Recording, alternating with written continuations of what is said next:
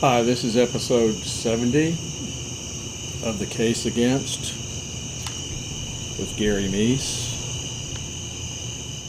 We're continuing to look at the case of the West Memphis Three, which would be Damien Echols, Jason Baldwin, Jesse Misskelley Jr., who were convicted in 1994 of killing three 8-year-old boys named Michael Moore, Christopher Byers, and Stevie Branch on May 5th, 1993 in West Memphis, Arkansas.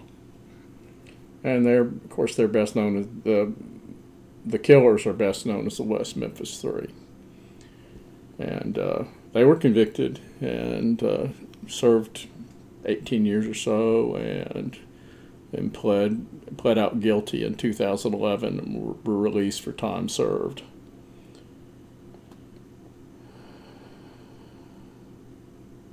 Now, they've been out for a little while. In 2013, March of 2013, which is almost 20 years after the deaths, an attorney presented new allegations based on wild, unsubstantiated tales from a pair of convicted rapists serving time in the Cummins unit of the Arkansas prison system. Sworn statements from Billy Wayne Stewart and Benny David Guy entered into court records as part of an otherwise routine hearing allege that Terry Hobbs, David Jacoby, L.G. Hollingsworth Jr., and Buddy Lucas killed Chris, Michael, and Stevie after the boys stumbled upon them getting high in the woods. The woods being the woods known as Robin Hood Hills, which is a relatively small wooded area right next to the interstates in West Memphis, Arkansas. Now, the statement mentioned neither Stewart's nor Guy's circumstances. It didn't mention their extensive criminal records. News coverage of the hearing largely focused on the unfounded allegations, with most news outlets apparently not bothering to even look into the sources of these allegations, and virtually no one, except me, reporting that these two guys were in prison as convicted rapists long term, including one of them is in convicted of a rape of a mentally challenged child. Nice guy, huh? The story made a splash for a day or so and then rapidly disappeared. The reason it rapidly disappeared is because it just simply, it made really good headlines, but there really wasn't anything to it. Now, the allegations were based on an alleged conversations almost 20 years before with Lucas and Hollingsworth. And L.G. Hollingsworth Jr. died in a vehicle accident in 2001, so he was long dead by the time this came up. Guy was 53 at the time, 2013, was serving a sentence of 40 years issued on August 5th, 1996 for rape, a habitual offender from Crittenden County, which is the county where West Memphis is located.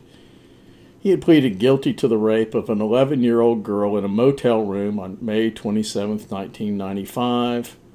He was on probation at the time of the offense.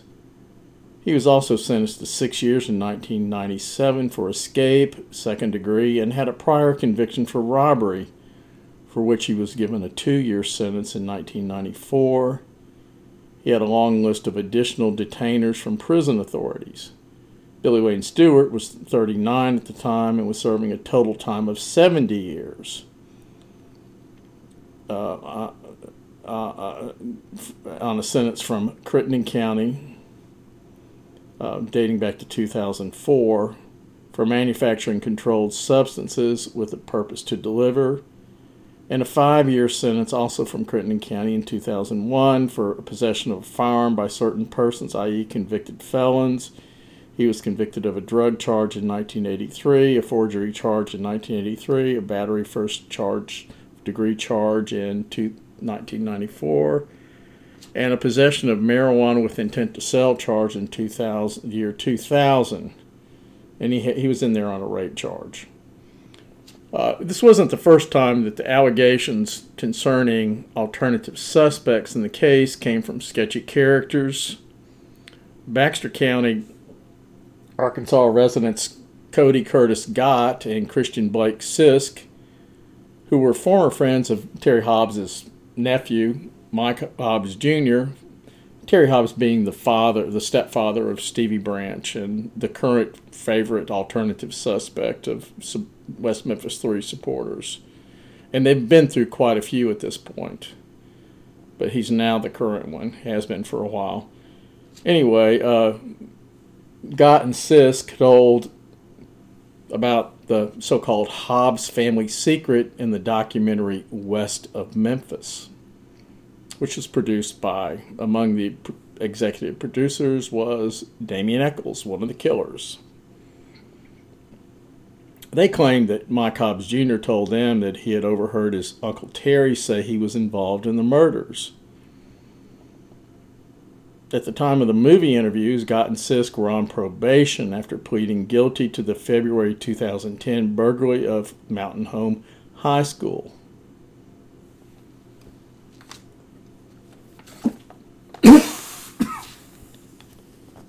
At the time I wrote this,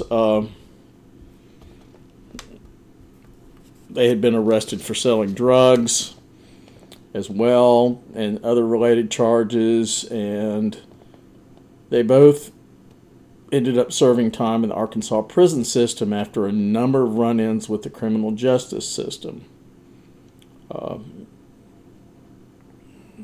Last time I checked, one of them was still in prison. I just can't. I should have looked this up. It doesn't really matter.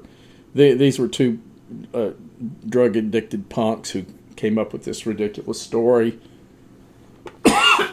They were based in area around Mountain Home, Arkansas, and they were mad at Mike Hobbs Jr. because they thought that he had snitched on them about this break-in.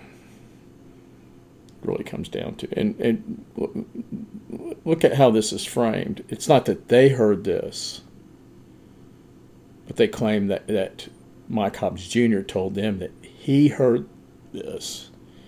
And Mike Hobbs Jr., as go on with this, claims he overheard what he interpreted as this.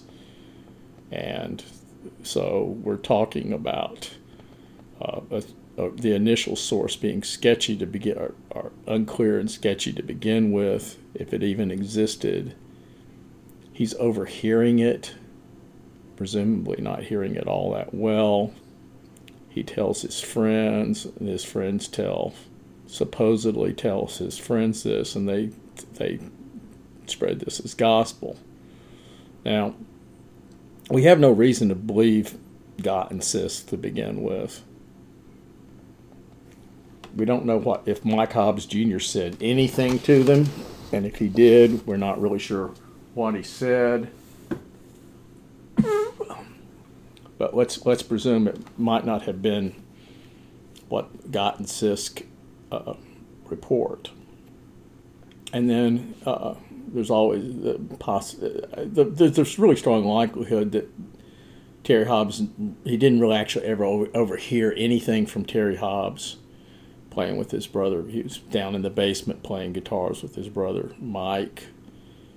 That Mike Jr. may not have heard anything, that Gott and Sisk just simply made up the whole thing. Not that unlikely. Mike Hobbs Jr. and his father both denied ever saying that Terry killed the boys. As I already mentioned, Hobbs Jr. did provide information about the break-in that led to the arrest of Gott and Sisk, who had a motivation for retaliation. Even if true, the statements would have been hearsay and of little worth for prosecutors. Based on the Guy Stewart statements, getting back to the two convicted rapists as opposed to the two convicted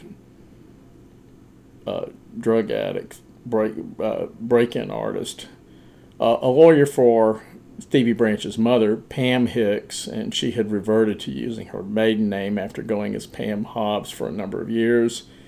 She alleged that her ex-husband, Terry, his guitar-playing buddy, David Jacoby, and two teens, Buddy Lucas and L.G. Hollingsworth Jr., who played prominent roles in this case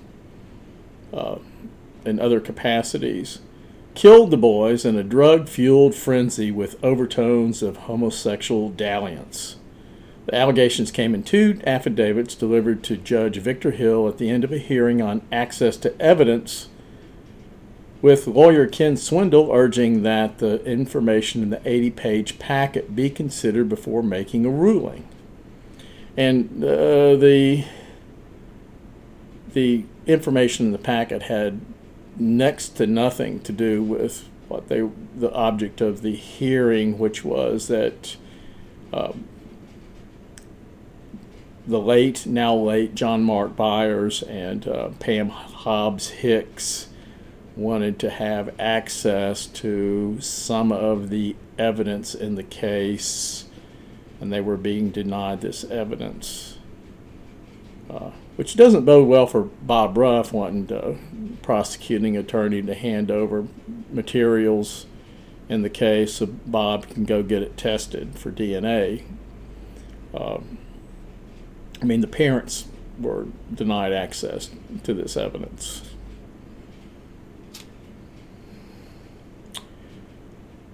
Luke, and this was a hearing in Marion, Crittenden County Courthouse. I was there, and the judge turned down this request, but they used it as seemed to be mostly an opportunity. There was quite a bit of media there, and it seemed to be a platform for an opportunity to spread this really ridiculous allegation about Terry Hobbs and these other three. Lucas in 1993 told police that Miskelly confessed to him the day after the killings. Lucas quickly recanted, but a polygraph examination indicated Lucas was lying when he claimed there was nothing to his story. In other words, he described in great deal of detail what Jesse Miskelly Jr. told him the morning after the killings, with tears in his eyes, about he'd gone to West Memphis and Damien and Jason Baldwin and messed up some boys. And Lucas said, "Oh well, I didn't really mean all that." They give him a polygraph. He continues to deny, "Oh yeah, I really didn't mean all that." And every time he says, "I didn't really mean all that, that didn't happen," the polygraph indicates he's lying, which means essentially that the story about the confession is true.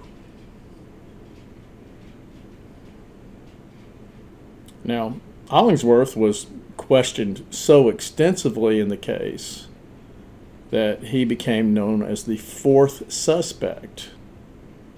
In fact, he was freaking out about that at one point. He really thought he was going to somehow get pulled into it. Though there was nothing explicitly tying him to the killings at all. He did live in the area. He couldn't really give a very good account. He gave the absolute worst accounting of himself out of all the bad witnesses and bad statements, as far as coming up with just a sensible explanation of where you were and what you were doing. L.G. Hollingsworth was by far and away the worst. Just all over the place. Most notably, he was seen at a laundromat not far from the killing site. He came in, he was dressed in a white shirt and a tie. He was starting a new job the next day, but nobody knows why he was wearing a white shirt and a tie that evening. Driving a car nobody had seen before. And wanting to get Dominique Tier's phone number from Dixie Hufford.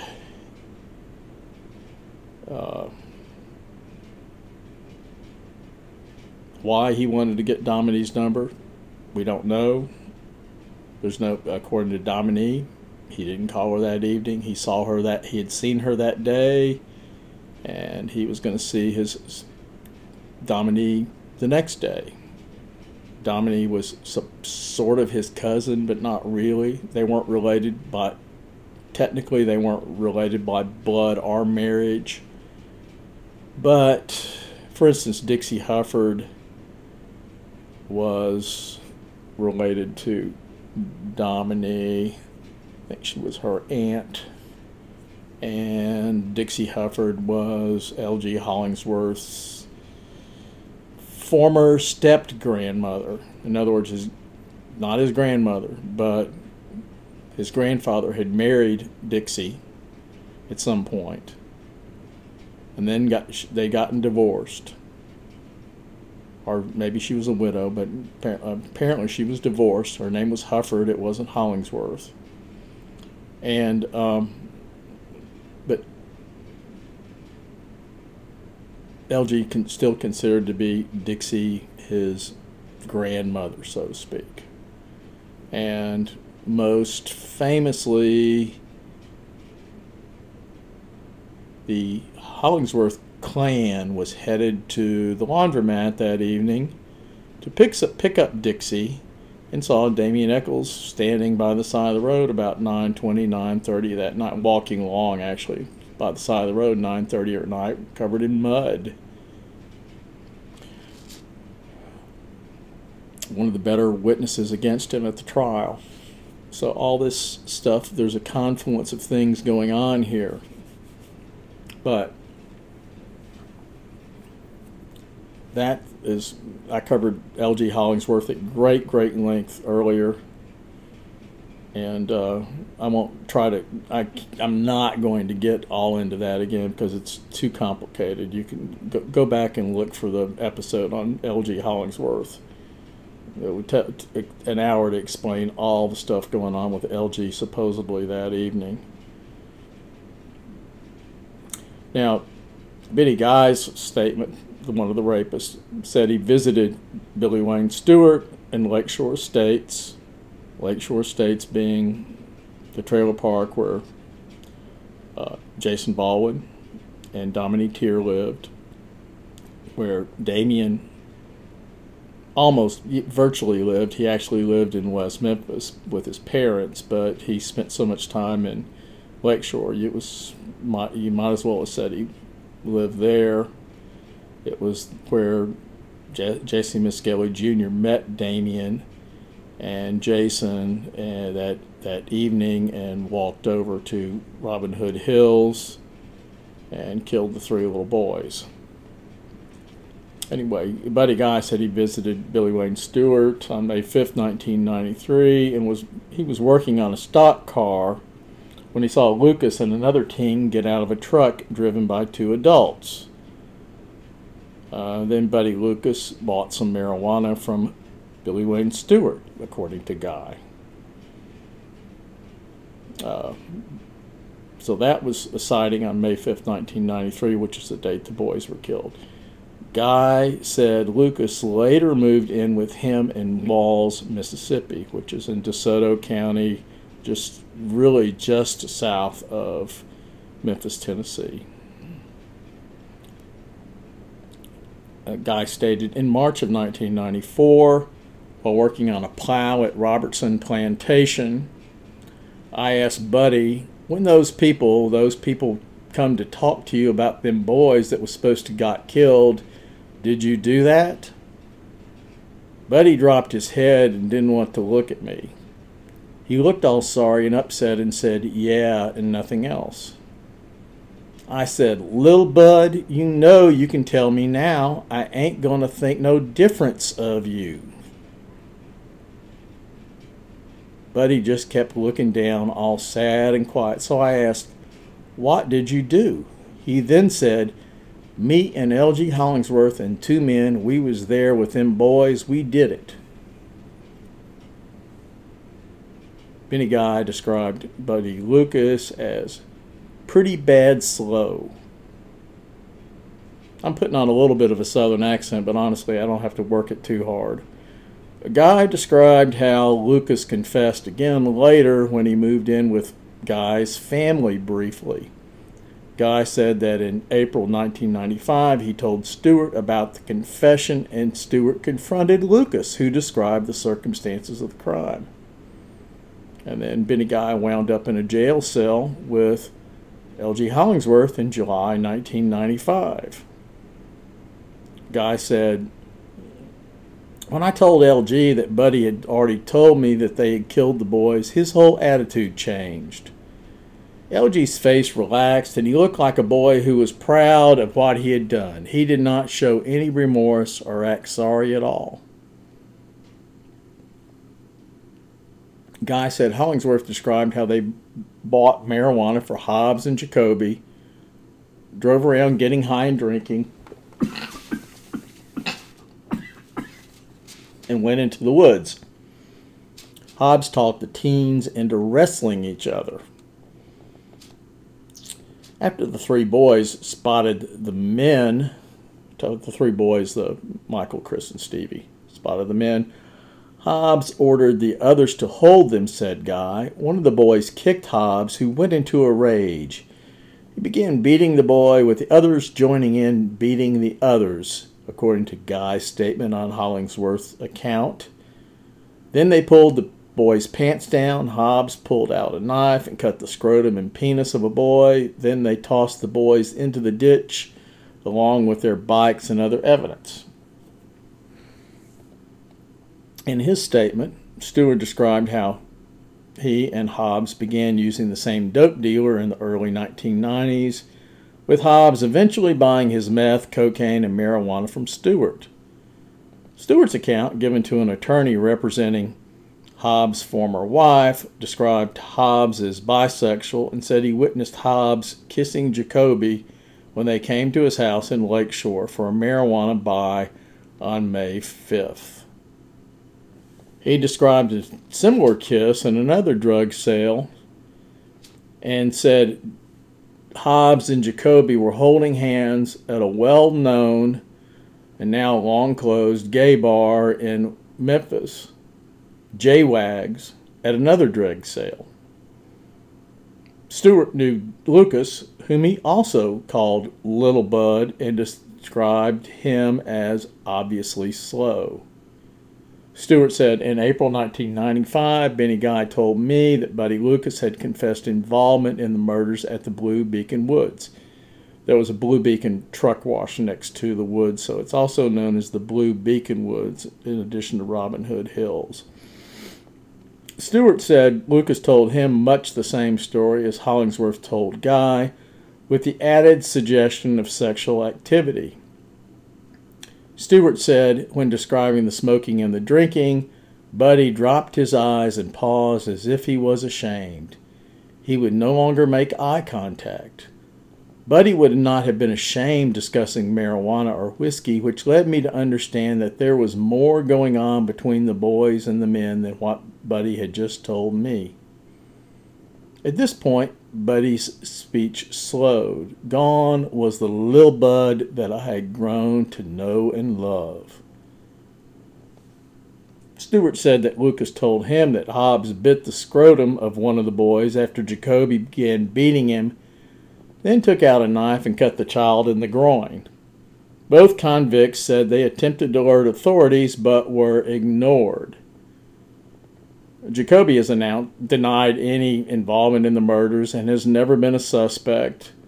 Lucas, who was not a suspect, had an alibi for the times of the murders when questioned by police in the initial investigation. His family was holding a chicken cookout, since there's no real reason to think that police had no reason to think he was actually involved in the murders. They did a lot of checking of a lot of people, despite all the talk about how they focused in on Damien Echols and no one else. Well, that's not how it was done. They talked to a lot of people. They polygraphed a lot of people. They talked to Buddy Lucas, and Buddy Lucas said his family was having a chicken cookout that evening, and had actually invited Jesse Miskelly to join in, but Jesse was left and was walking away. He described him as walking north, which would have been away from Lakeshore Estates Trailer Park. But he said he was walking away around 5:36 that evening. Hobbs has never been a suspect, and the whole unseemly episode was generally seen as a way for the Hicks family to humiliate Pam's ex-husband. And please understand that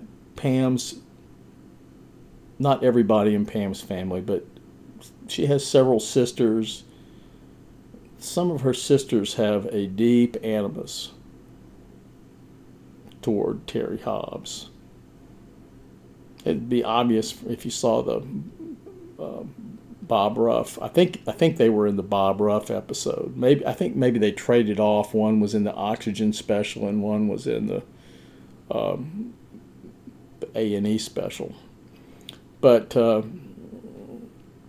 the couple of the sisters really, really have it in for Terry Hobbs, and they'll say anything they can to humiliate him, make him look bad.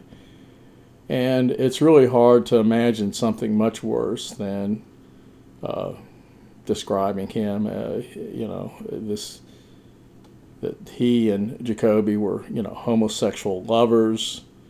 I mean, I don't know these men well. I know of them only, mostly from the case, and but I've never. I think Jacoby has a whole bunch of kids, and I guess maybe he wouldn't be the first guy who had a whole bunch of kids and could be could be gay or bisexual as well. But the fact is nobody has ever suggested that he has any of those tendencies, except these guys who didn't know him and had an incentive to come up with this ridiculous crap. Terry Hobbs, I don't know when, there's very little detail in this story.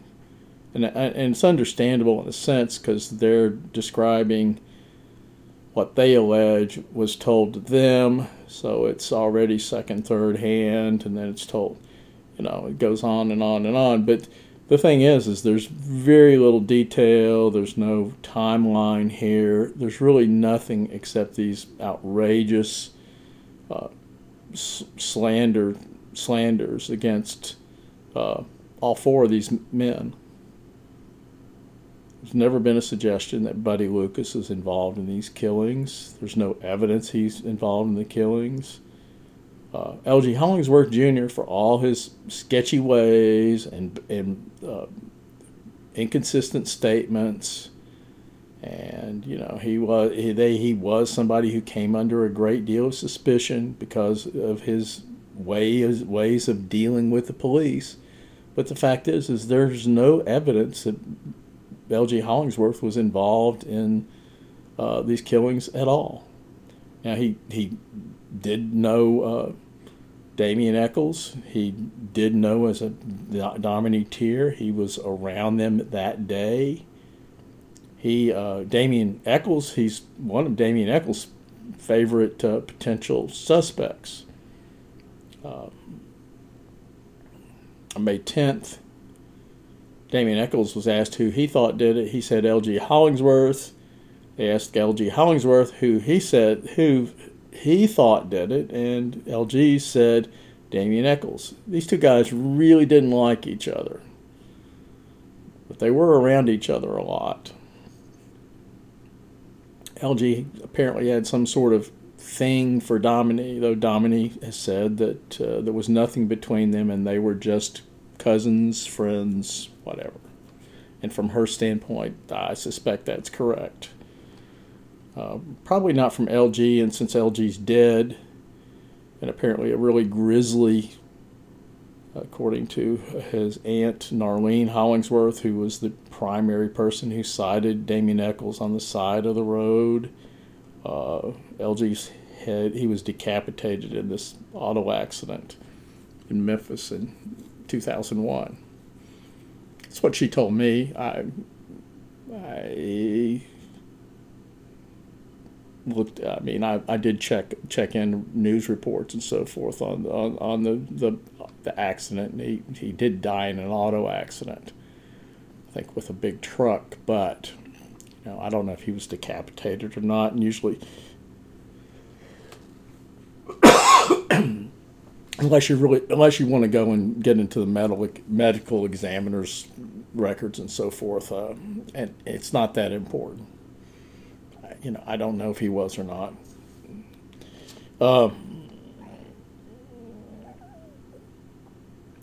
Terry Hobbs I've never seen any other suggestion that he has any sort of homosexual tendencies whatsoever. He's always indicated that he's interested in women. And there's not been anything else that's ever come out that would suggest that anything is really stupid, really ridiculous stuff. He and Jacoby are kissing each other at J-Wags. This is the kind of thing that you would sort of expect from a really vindictive ex-wife who's trying to humiliate her ex-husband as much as possible. But I really don't think Pam was the primary source of this. I do think it was her other family members. And they have some reason to resent. They actually have a lot of reason to resent Terry. He did shoot their brother in a fight, and the brother eventually did die, possibly from complications from that shooting, though it was many years later. So, there was some reason for the resentment, but they apparently never liked him to begin with, and I suspect he probably didn't like them. He's a little more close to the vest on his feelings about them. I think he would prefer they just go away. Anyway, Jacoby, did have a wife.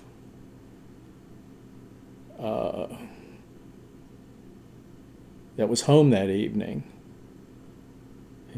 His family members say that, this couldn't have happened. It didn't happen.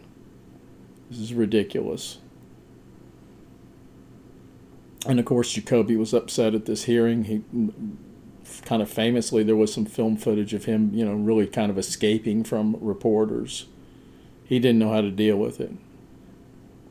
Hobbs is a little better about this. John Mark Byers really leaped upon this and was pontificating in a really bombastic way, in his usual bombastic style, for the TV cameras that afternoon. It was on the local news. I don't know how far it spread beyond that. And as I say, it died within a day or two because there was nothing backing it up. And that's even without people really delving into this, looking at what the source of this story was, which are two low-life scumbags, the worst of the worst, sitting in an Arkansas prison system with nothing else to do maybe hoping they're going to get some kind of deal out of this. And they pick on the extremely nervous, high-strung David Jacoby, the, as they describe him, slow, also extremely nervous and downright scared Buddy Lucas, who didn't testify at the trial because he was just simply too scared to do so. Ron Lax helped build that fear in him. He was scared to even speak to police or prosecutors at a certain point because he thought he was somehow going to get pulled into the case. You got L.G. Hollingsworth, who's dead, so he can't defend himself. And he may have pulled him, according to his aunt Darlene, he may have sort of pulled himself together somewhat by the time he died. At the time of his death, he was still a young man. But, he certainly had a sketchy past and a lot of funny stuff going on. But I won't say there were some suggestions he was in a really weird sort of relationship, if you will, with an older friend. A very strange sort of guy. They hung around with all the time. I don't know what that was all about. Neither did anybody else, really. And then we've got Terry Hobbs, he's fair game because he is the favorite alternative suspect. So you can, according to the supporters, you can say anything you want to about him. You can describe take anything he's ever done and twist it around and make it sound just as bad as it could possibly be, and that's okay. And, I'm sure he's made his share. I have no doubt that he's made his share of mistakes. I think he's said so as much himself. There's things he regrets. As anybody who gets to a certain age, if you don't have things to regret, you really didn't do a whole lot of living. But the idea that he was involved in all this ridiculous garbage is beyond belief, literally. Anyway, that's the Four-Perp theory as it's known. I didn't really even get into the Hobbs family secret, but there really isn't much to it. So we'll just leave it at that, and we'll leave you with well wishes. Stay safe. Stay well. Hopefully this pandemic shutdown will be over with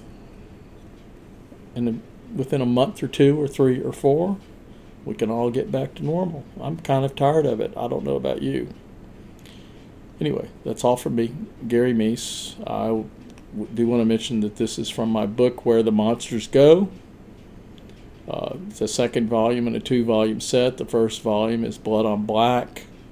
I have a combined, revised, condensed, an arguably improved version called The Case Against the West Memphis 3 Killers. I will say it's condensed and revised. It's a little more readable. It's not as complete as the 2 larger books. Rather obviously, it's about half the size of the 2 larger books. So, those books are all available on Amazon in print edition and also in Kindle. The Kindle's more affordable, frankly. As I mentioned before, the print cost just to print the book is expensive. So somebody's got to pick up those expenses. So if you buy that book, you're picking up the expense for the printing. I mean, we're not giving it away. Kindle's a different issue, and it's much more affordable. Anyway, thank you again. I'll talk to you again soon. We're getting down to probably the last few episodes in this podcast as far as the West Memphis 3 go. I am planning to do some supplementary episodes, getting into some aspects of the case that I think are interesting, but I didn't want to fill up a book with that material, and I think a lot of people will find that interesting. And then I do plan on moving on, looking at some other cases that have been handled in somewhat similar fashion as the West Memphis 3. In other words, an extremely propagandistic, misleading, misdirecting fashion, a la Paradise Lost, a la Devil's Knot, a la West of Memphis, a la Bob Ruff. Good evening.